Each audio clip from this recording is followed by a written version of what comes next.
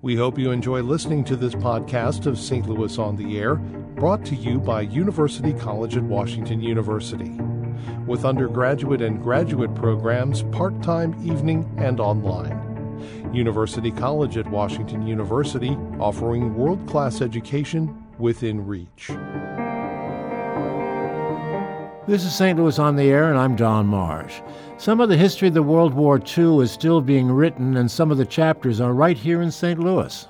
When Americans liberated Holland in September of 1944, many of the GIs were African American. Some, like their white counterparts, are still there, buried at Netherlands American Cemetery and Memorial.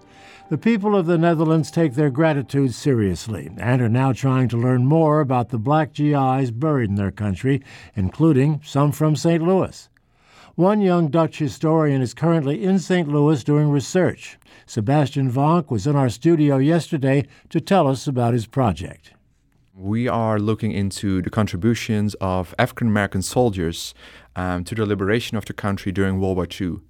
We know that many of them served in our country at that time, but unfortunately we have almost no stories, no recollections. So we have come here to the United States to hopefully get some more information. Why are you specifically looking into the background of the African American soldiers? It's been really something that has been known in the Netherlands. Of course, in the United States, we had the civil rights movement, racial segregation, but that was not an issue in the Netherlands. So it was not a story that was being told. And there are a lot of veterans coming over each year, but the African-American veterans, unfortunately, have not been coming over a lot. Like I said, the stories are almost unknown. So that's something that we, I guess you could say, want to get fixed and make sure that also their stories are told and also that their service is being honored. You have a number of them who are buried in the cemetery. You know who they are? Yeah. So indeed, one cemetery, there's an enormous American cemetery in the country. More than 8,000 American soldiers have been buried there. 1,700 missing in action are memorialized there, and 172 of them are African American soldiers.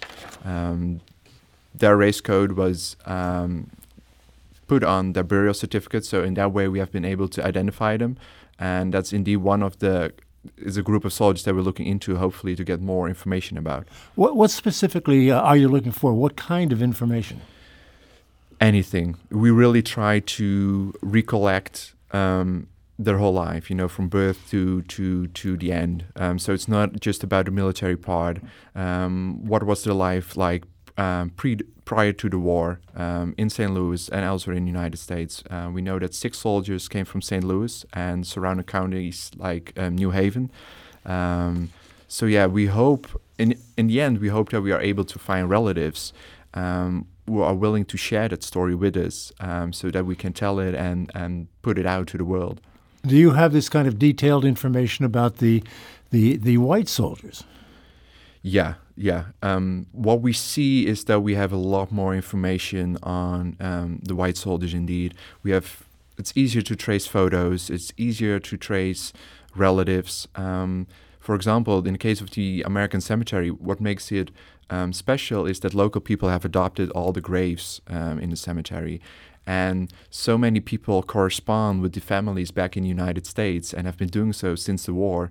But in case of the African American soldiers, we have knowledge of maybe 5 families of the 172, only about 20 pictures. So again, we see here that we have so little information right now, and again, we hope to change that. What does adopting the soldiers and these graves actually mean? Right. So it started right after the war. So people from all over the province would come down to the cemetery and bring flowers. And then sort of the idea started to adopt the graves. So people go to the cemetery once in a while, to the grave they have adopted, and bring flowers to make sure that these soldiers are not forgotten. And like I said, it's been going on since 1945. There are really cases of families who keep passing on those graves, from son to daughter, and it goes on and on. And I guess for the families, it's just a kind of comfort knowing that someone goes visit those graves when they can't. Seems to be a significant amount of gratitude on the part of the Dutch people. for the liberation. That's certainly understandable, but it seems a little bit above and beyond. Yeah, I think everywhere you go, you will find monuments. People are still trying to, fill in the gaps. This particular crew or that particular soldier.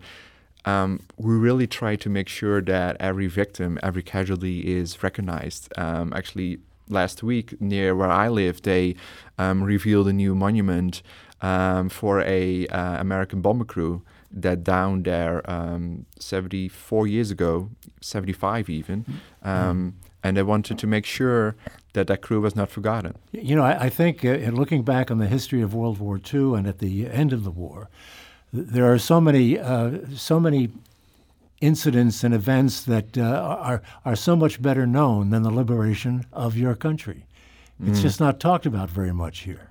Yeah, I think, and I have talked to a lot of Americans, and when they go to Europe, because many Americans do also to tour those battlefields, they are just amazed by how it's still remembered and how that history still lives on. I think Americans do have that gratitude for the serviceman, but what I notice when I talk to them, they have a hard time understanding or seeing how much still is being done in Europe. Yeah.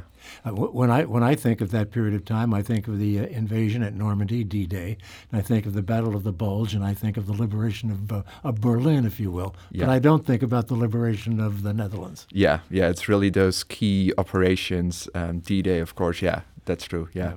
Well, let's come back to the research. How are you conducting the research? What formula are you following to learn what you can? Yeah, so in this day and age, of course, a lot is being put online. So there are online archives like Ancestry, which has the census records of the United States, some of the service records.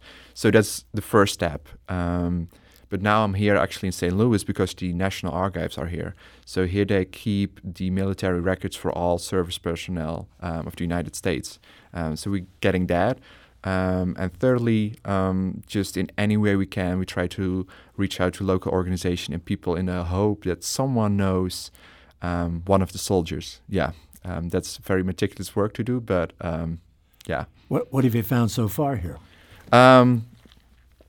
Well, this week we got an email from the Historical Society of a nearby county, and they had in their collection, so this was a soldier from New Haven, a American Legion post sign with his name. So this soldier, Leroy Camp, they named a African-American American Legion post just after the war after him.